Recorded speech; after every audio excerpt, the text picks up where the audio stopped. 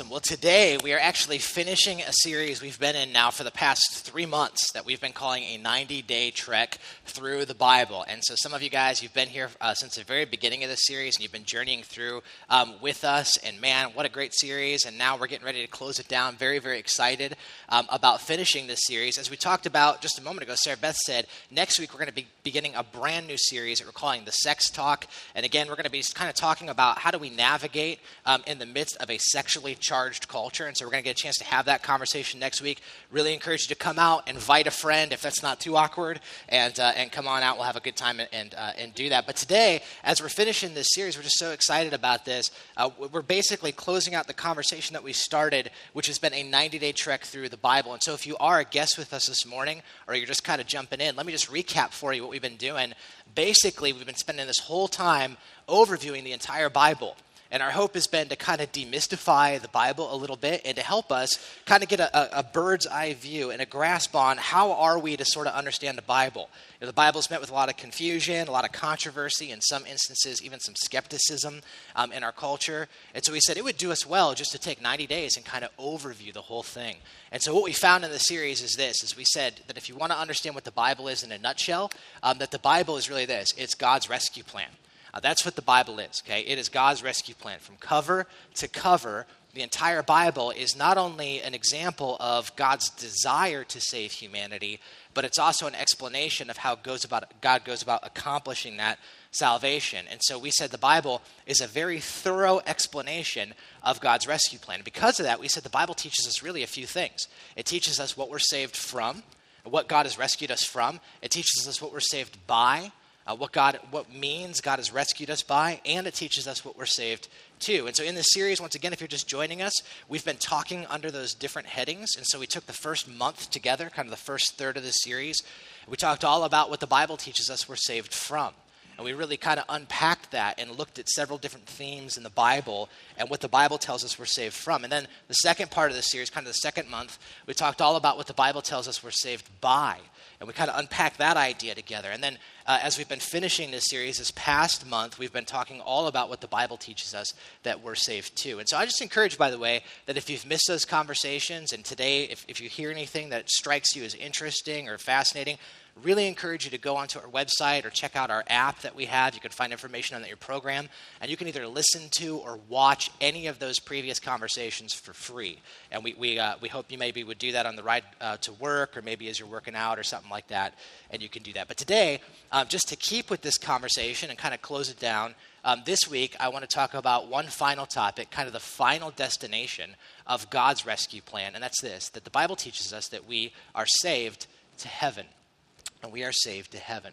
And what an awesome, awesome final destination in reality that God has ultimately saved us to. And I want to kind of talk a little bit about what the Bible teaches regarding this matter. So if you've got your Bibles, why don't you take them with me? I want to invite you to grab those and turn with me to Revelation chapter 21. So Revelation chapter 21, go ahead and grab your Bibles and turn there. And if you didn't bring a Bible with you this morning, not a problem. We have some for you.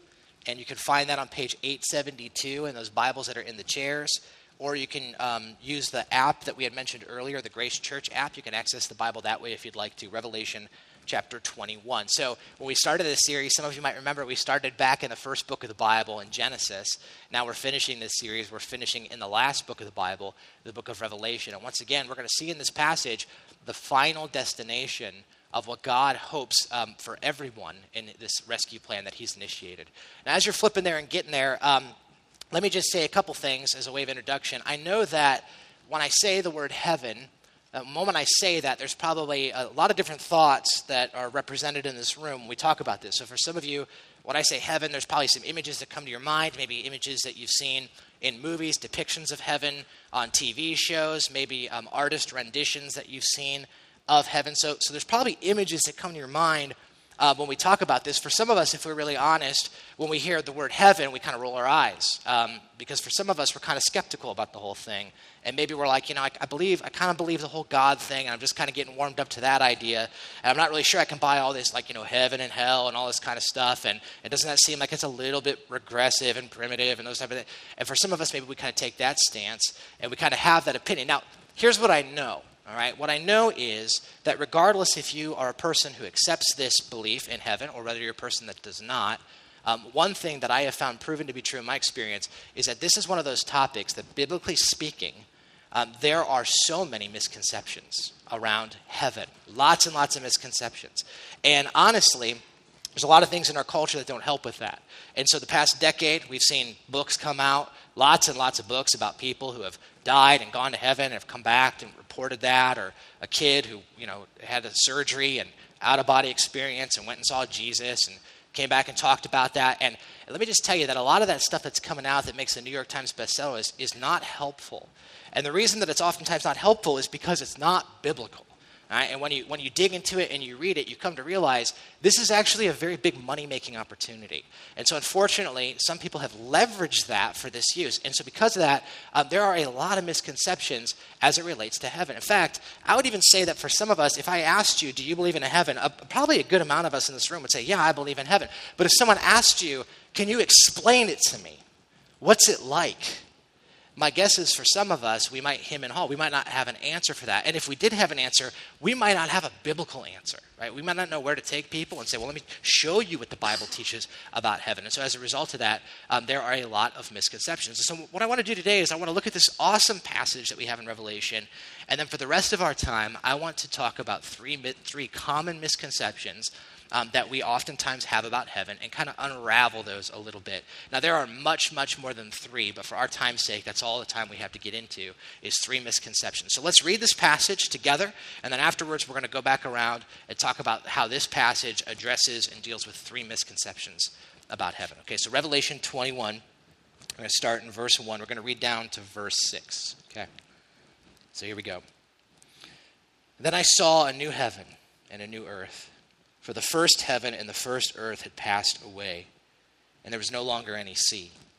I saw the holy city, the new Jerusalem, coming down out of heaven from God, prepared as a bride, beautifully dressed for her husband. And I heard a loud voice from the throne saying, "Look, God's dwelling place is now among the people, and he will dwell with them. They will be his people, and God himself will be with them, and he will be their God. And he will wipe every tear from their eyes. There will be no more death, or mourning, or crying, or pain. For the old order of things has passed away." He who is seated on the throne said, "I am making everything new." And he said, "Write this down, for these words are trustworthy and true." And he said to me, "It's done. I'm the Alpha and I'm the Omega. I'm the beginning and I'm the end. To the thirsty I will give water without cost from the spring of the water of life." And here we have just a snippet, man. This whole chapter is awesome, but just a snippet of this incredible picture of the final destination that God intends as his rescue plan, kind of the final chapter in God's rescue plan. It's a beautiful description that we have here, and there's just amazing stuff. And when you dig into it, what you come to realize is that this really gives us a good understanding of heaven. When you look at this passage, and you look at it compared to other passages of the Bible, when you really dig into this, you see that it really confronts many misconceptions that we have about heaven. And so here's the first misconception that I just want to kind of talk about that I think this passage addresses, and that's this. Misconception number one about heaven is that heaven is non-physical. Okay, so this is a misconception, that heaven is non-physical. Now, what do I mean by that? Here's what I mean. For some reason, and I don't really know where this came from, my guess is maybe from Eastern mysticism or something like that. But for some reason, for many of us, when we think about heaven, we oftentimes think of a non-physical, mysterious, metaphysical, existence. It's more like a state of mind. And those who go to heaven, we just kind of float around like spirit bodies, and there's a lot of fog for some reason, and there's a lot of clouds, and everything's white, right? And that's kind of the imagery that often comes to our minds, this metaphysical kind of thing that is sort of antimatter, I guess you could say, for lack of a better term. Well, when you actually dig into the Bible and you look at what the Bible teaches about heaven, you come to realize that, no, that's not accurate. Heaven is a very physical existence. That in the same way that we today on this earth, that we have our senses, we can touch, we can smell, we can taste, we can interact with each other in those ways, the Bible explains to us that that's kind of the same reality. In fact, it's even better reality in this eternal state of existence that God has set for us in heaven. You're like, where do you see this? Well, let me just show you a few verses. I'll show you Revelation chapter 21:1. If you look at verse 1 again, just glance down at it. Here's what John says. He says, I saw a new heaven and I saw a new earth, for the first heaven and the first earth had passed away, and there was no longer any sea. And so what the Bible tells us is that the current heaven and the current earth are going to eventually be replaced with a new heaven and with a new earth. And by the way, this teaching that John gives us here in Revelation is absolutely harmonious with everything else that the Bible teaches about what's going to happen in the end, the final chapter of God's rescue plan. Let me show you a couple other verses that kind of harmonize with this. Here's another one. In 2 Peter chapter 3, verse 10, it says, but the day of the Lord is going to come like a thief, which means it's going to come suddenly. No one knows when that's going to happen. It says the heavens are going to disappear with a roar. The elements will be destroyed by fire, and the earth and everything done in it is going to be laid bare. That's what it says in 2 Peter chapter 3. Isaiah chapter 65 says something similar. It says, see, I'm going to create a new heavens and a new earth. The former things will not be remembered, nor will they come to mind. And so what we see in the Bible, and not just in these three passages, but other passages, Bible harmoniously teaches us that in the end, something is going to happen. The book of 2 Peter says that the earth is going to be destroyed by fire. In Revelation, it says that heaven and earth as we know it are going to pass away. The book of Hebrews chapter 12 says that the earth and the heavens are going to be shaken. That's the image that the Bible gives us. Now, what does that mean? I don't really know, but I know that that means that the previous heavens and earth, that this current heaven and earth as we understand it, are going to be stripped down, laid bare, shaken down in some way. And let me just kind of clarify here. When the Bible talks about the heavens and the earth, by the way, when it talks about the heavens, what it's usually referring to is the universe, right? The cosmos. It's talking about the galaxies, and it's talking about the solar systems and the planets and those type of things. And so you think about Genesis chapter 1. The Bible says, in the beginning, God created what? He created the heavens and the earth. That is, he created the universe, and he created the earth that we dwell in. So the Bible says that in the end, all of those things are going to be shaken. Something is going to happen. There's going to be some event. And none of us really knows what that looks like, but the Bible alludes to it.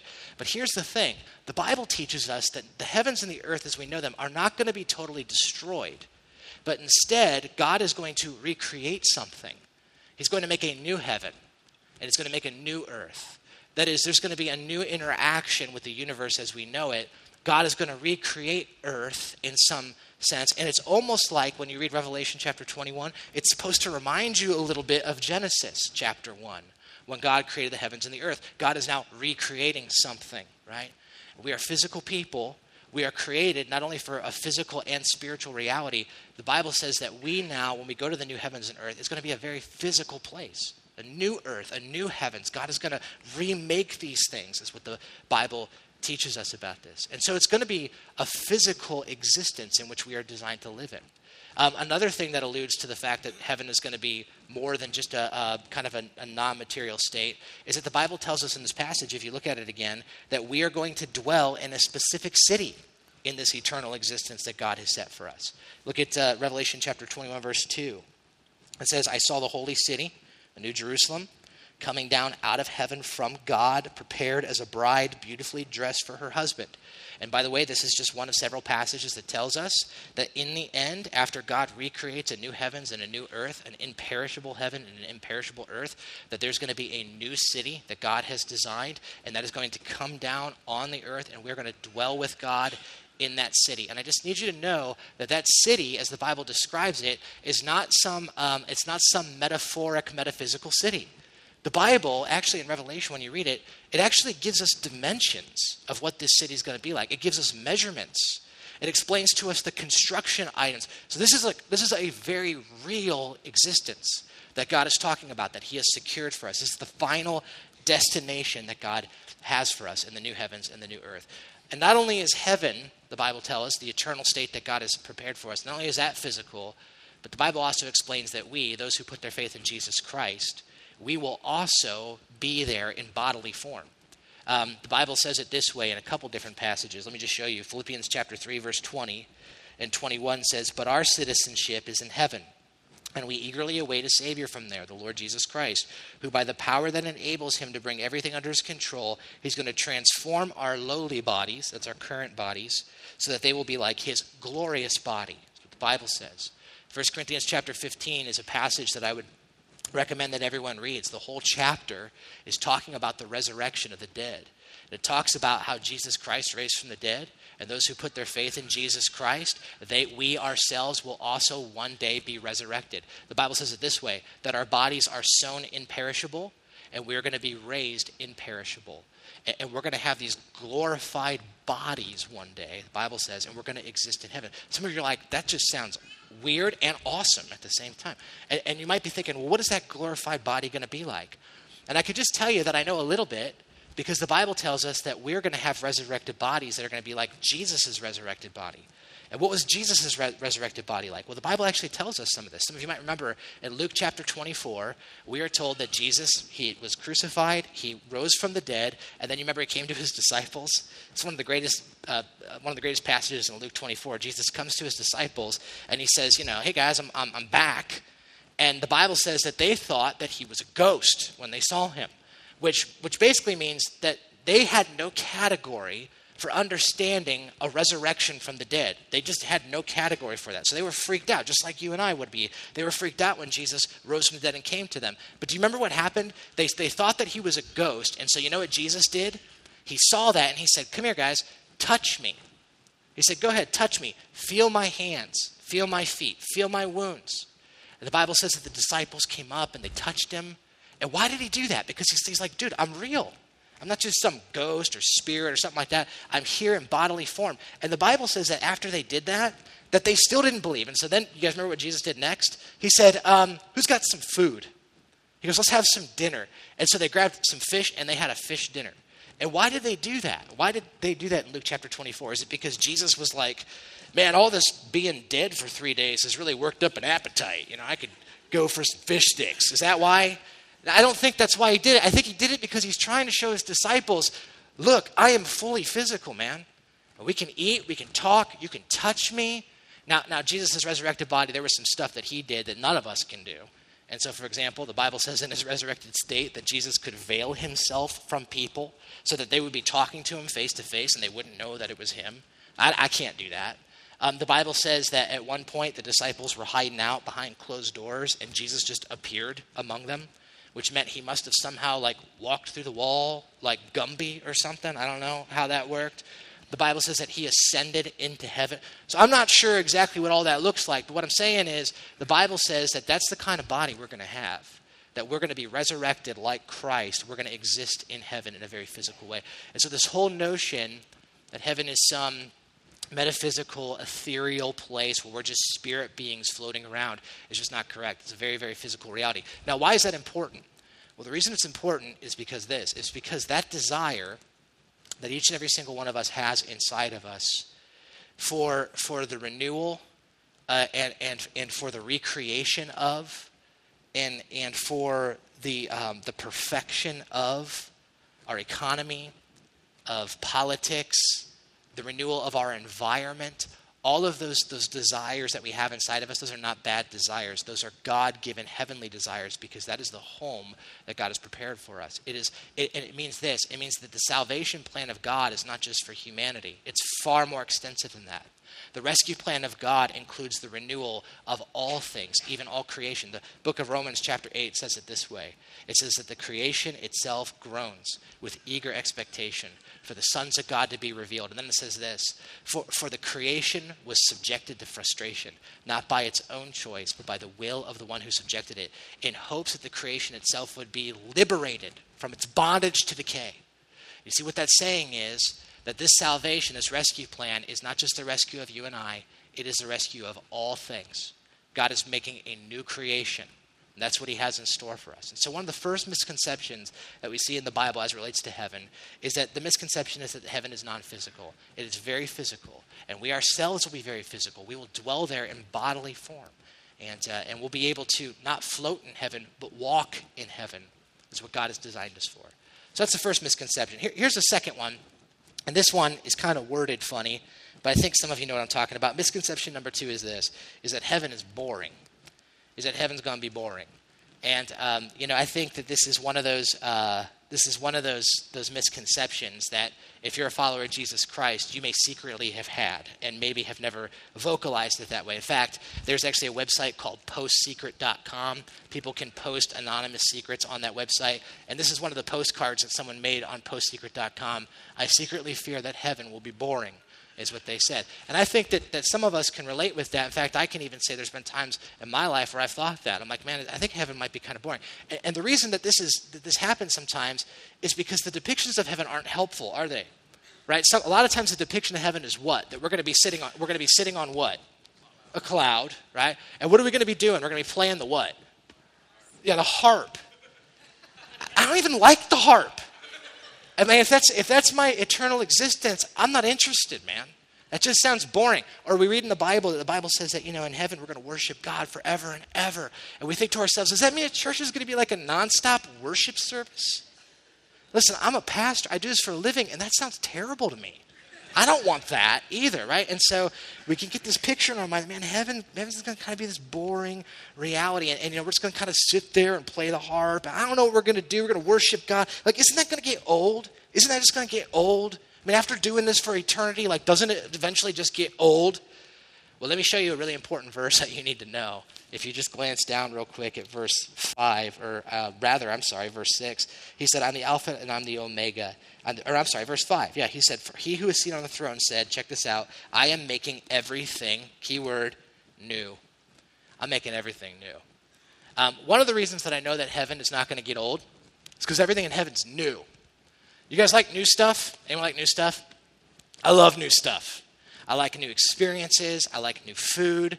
I like going to new places. When we go on vacation, I like seeing new things, right? I love new phones. I love new stuff. Love meeting new people. Love new. New is awesome, right? And check this out, you guys. The Bible says that when we get to heaven, everything's new.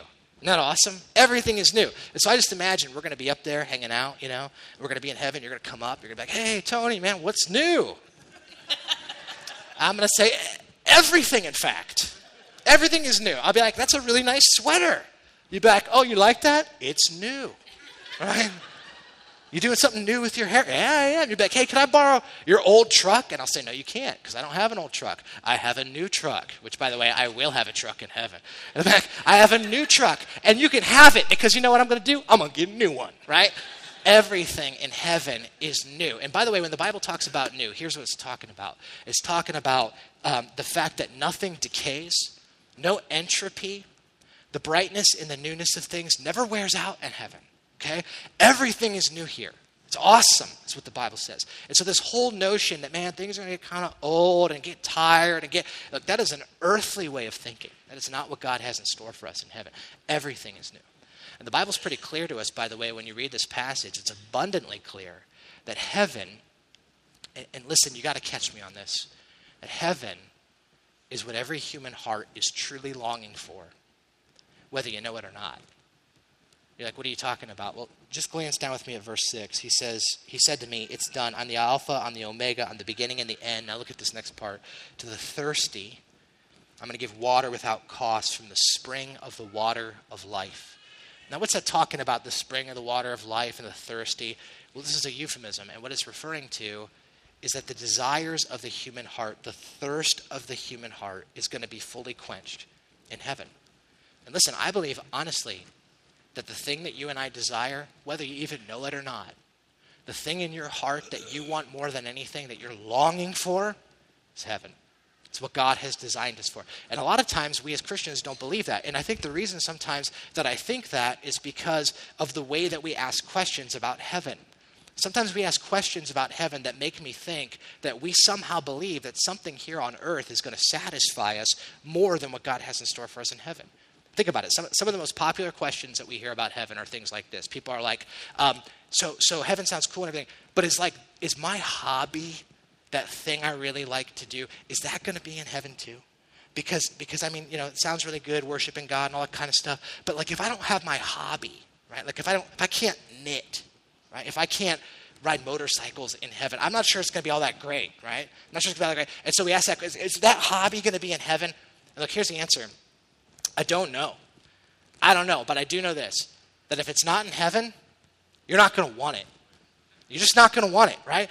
Some people ask the question, they're like, oh, is my pet going to be in heaven? Fido going to be there? I can't imagine. Is Disney right?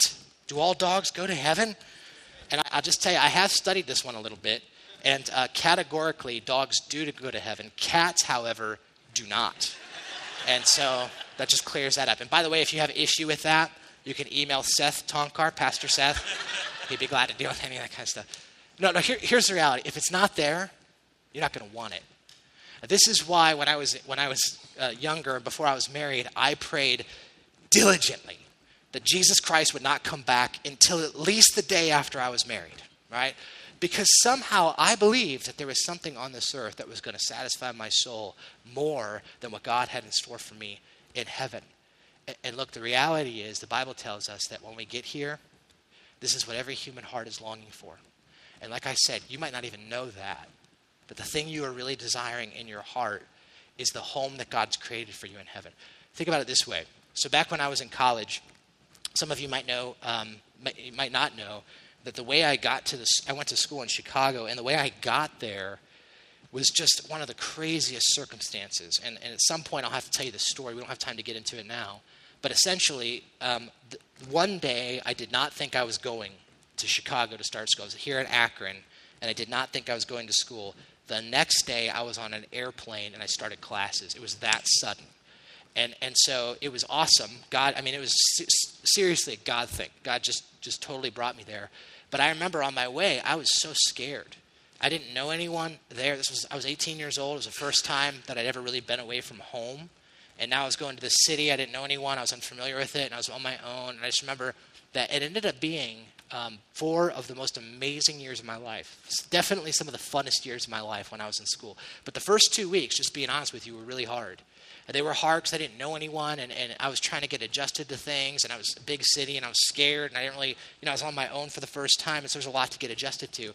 And I remember that in that time, because the circumstances that I went to Chicago were so sudden, that my mom and dad would send me boxes every other day of just, necessities. So I would get toiletries, and I would get all kinds of stuff. And I remember, I think it was a couple weeks into being in Chicago, I got this box from my parents.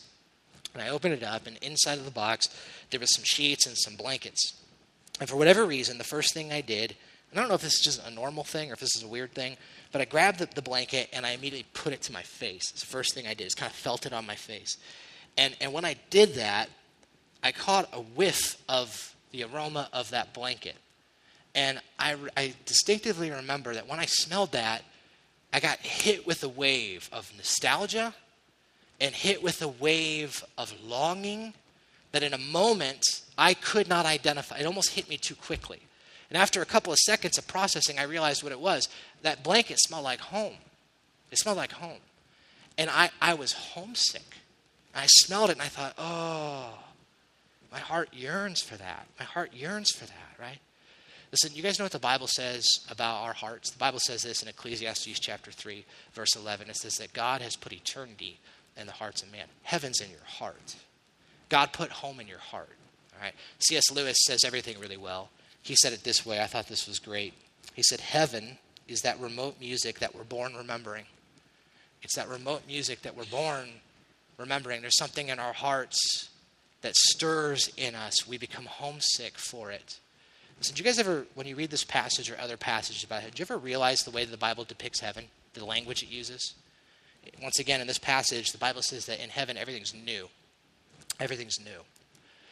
Do you ever wonder why it is that we as human beings have an insatiable desire for newness? We just do. We're always chasing the new thing, the new gadget, the new vacation, the new clothes, the new trend, the new thing, whatever. We love new life. Do you ever wonder why it is that we mourn when things degrade? We mourn that years pass by. We mourn that the moment we pull the car out of the lot after we buy it, that it's depreciated immediately, right? Why is that? Why is it that when we chase after the new thing and then we finally get it, that it never satisfies us? Why is that? You know why? Because God's put eternity in your hearts. And the reason that nothing on this earth can satisfy that desire of newness is because nothing on this earth can satisfy that desire of newness. It's eternity. You're homesick. You're homesick for a heaven that God has created where everything's new. Like the Bible says this about heaven. It says in heaven, all things are created new. There's a new heaven, new earth, perfect beauty. Do you ever wonder why it is that when you see something of inexpressible beauty, sunset, a baby, you see something of a song, when you hear something, that there's something in your heart that longs for something? And you're like, I can't even put my finger on that. What is that? Homesick. You're homesick. Because God's created for you that kind of beauty. He's created you for that perfection. That's why he's done it. You know what the Bible says that heaven is like in this passage? It says it's like a bride who's prepared on her wedding day for her husband. I'll tell you, one of the cool things I've had a chance to do over the past 10 years as a pastor is I've had a chance to do a lot of weddings. And I've noticed a trend. It's unanimous in all the weddings I've done. Almost 50 weddings. I've noticed this is the same case. Is that during rehearsal, the guys, the groomsmen, are just goofing off the whole time, right? It's like junior high school all over again. And then the girls, the bridesmaids, they're just giddy and giggling, and they're, talking about their hair and stuff and whatever, right? And the whole rehearsal goes fine, and everything's great, and everyone's ready to go. Something happens on that wedding day, though. And I'll tell you, man, it happens every time. Beforehand, the bride spends all day getting ready for the groom. They usually don't see each other. Sometimes they do now, the first glance thing. They do that whole thing. But then I talk to the guy. He's nervous. I talk to her. She's nervous. I come out with the groomsmen. We stand. I stand here. The groom stands here, and the groomsmen are here. And then everyone, all the guests are seated. It's really exciting.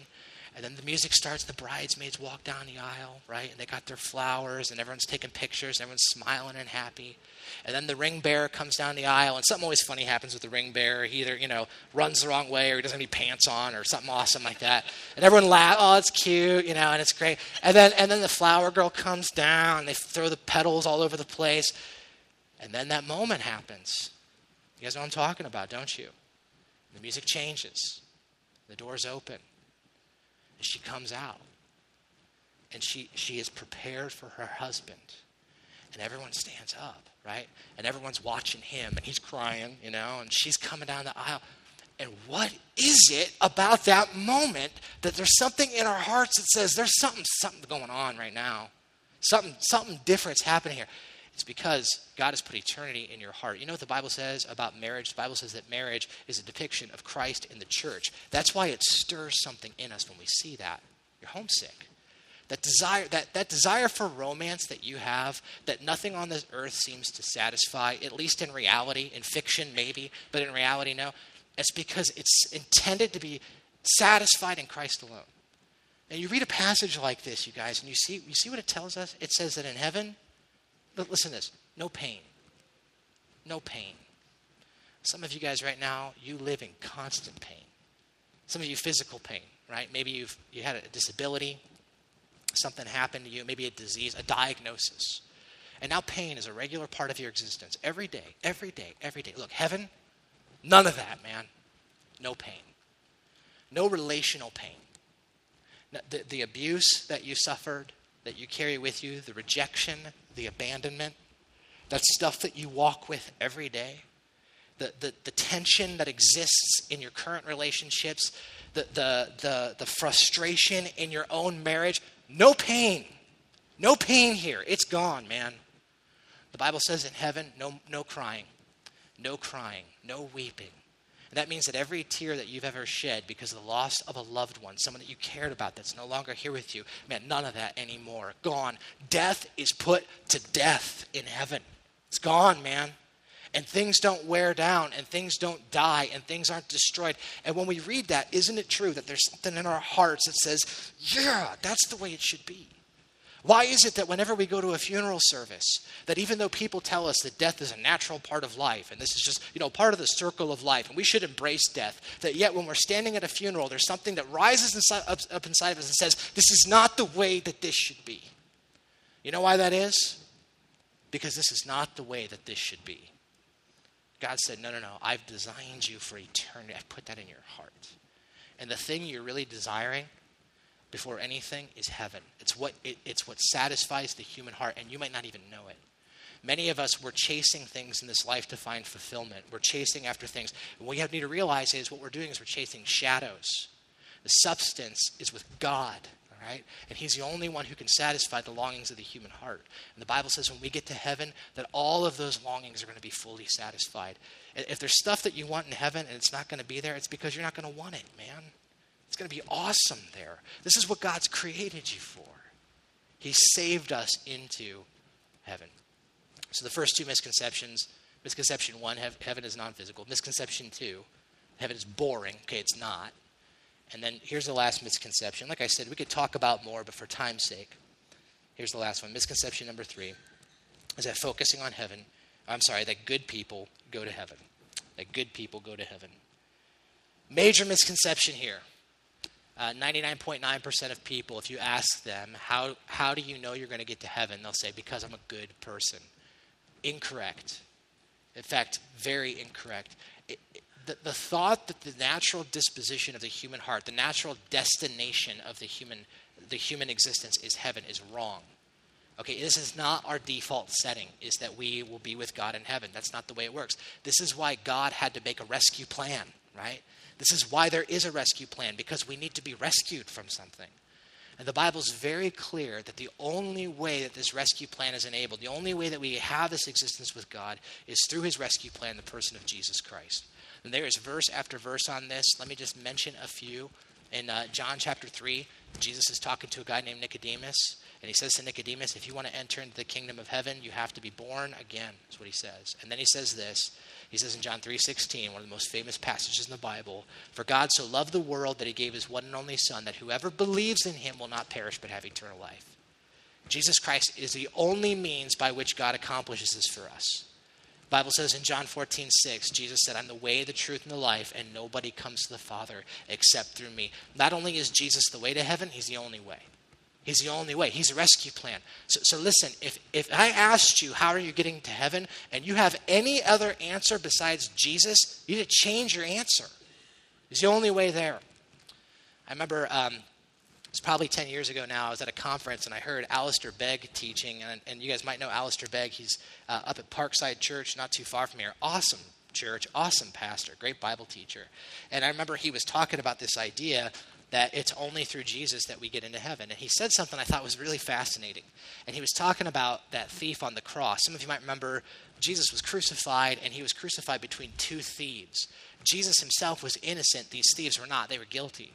The Bible says that the one thief started to criticize Jesus. He said, if you're really the Messiah, why don't you save yourself, and all that kind of stuff. But the other thief said, don't make fun of this guy, because we belong here. We deserve this execution. He said, but this guy didn't do anything. And then he said to Jesus, he said, would you remember me? Would you remember me? And remember what Jesus said to him? He said, today, I'm going to see you in paradise. Today, we're going to be together. And Alistair Begg said something I thought was cool. He said, I can just imagine that thief finally dies and then suddenly awakens, and there he is, and he's in heaven with all, God and his people. And he said, I imagine that everyone around him probably looked at him and said, how in the world did you get here? And he said, I can imagine that thief probably said, I don't know. But all I know is this, is that the man on the cross said I could. And listen, the truth is, none of us has any answer but that one. If I asked you, how are you going to get into heaven, and you start your answer with I, it's the wrong answer. It has to be, man, only because the man on the cross said I could. It's because what Jesus has done for me. And listen, for some of you who are in this room, you have made that decision to embrace Christ as your rescue plan, as a deliverer of your heart. And for some of you, listen, you have not done that. You have not done that. And you think somewhere in you that it's your good works and it's your moral behavior and it's whatever that's going to get you there. Wrong answer. It is the wrong answer. God wants to save you into what he's ultimately created you, which is heaven, but you have to take a hold of his rescue plan for you to embrace the person of Jesus Christ. So in a minute, what I'm going to do is I'm going to pray. And I don't have anything magic about my prayer, but listen, if you're a person who has never embraced Christ in this way, your decision today is going to affect your destination then, all right? And to follow Christ is listen, it's worth it all. And God wants to save us into this glorious inheritance. So for you, maybe for you, today is your day. Today is your day when you put a stake in the ground and say, I'm going to stop messing around about this stuff, man. I'm going to give my life to Jesus. I want to follow him, and I want to worship him because I believe that he is the one who's created these things for me. So the band's going to come up. And as they do, I'm going to pray. If you want to pray, you can follow me. Not my prayers anything special or fantastic or magical, but just from your heart to God's heart, express this with me. Let's pray. Jesus, we honestly believe that what you have in store for us is greater than anything that we have in store for ourselves. God, you've created us, and because you've created us, you know what's best for us. And Lord, we realize that the destination, the final destination of your rescue plan is perfect harmony and peace with you. We realize that the final destination of your rescue plan is to be fully human, the way that you've intended and created us to be. And God, our heart longs for it. And so, Father, now I ask you, Lord, that we would embrace your gift of Jesus, the rescue plan. We thank you for him. Because apart from him, there's no way. There's no way that we could experience everything that you have for us. There's no way that we could experience the eternal life that you've created us for. Apart from you, God, we have nothing. And so, Jesus, today I just want to embrace you. Embrace you as my rescue plan. Embrace you as my Savior. Embrace you as the one who makes all things new, as the all-powerful God of the universe. And Jesus, I know that in this life, that this is the only time we have to choose, to make a decision about where the allegiance of our heart is going to be placed. And in Christ, I want to place my allegiance in you. I want you to define and direct me. I want to follow you. Lord, I do pray as well that you would help us as we go from this place. Put heaven on our hearts. Put heaven on our mind. Lord, so that we would be reminded of the hope that's in store for us. Lord, the Bible tells us that the temporary sufferings of this world are not worth comparing with the glory that's going to be revealed in us. And so right now, many of us are traveling through hardships and suffering in this life and difficult things. Put our hope in you. Let us not get weary in doing well, because we have a hope of an eternal existence that you've given to us. So Father, thanks. It's awesome. We love you, and you love us, and we can't wait to see you face to face. And we pray these things in Jesus' name.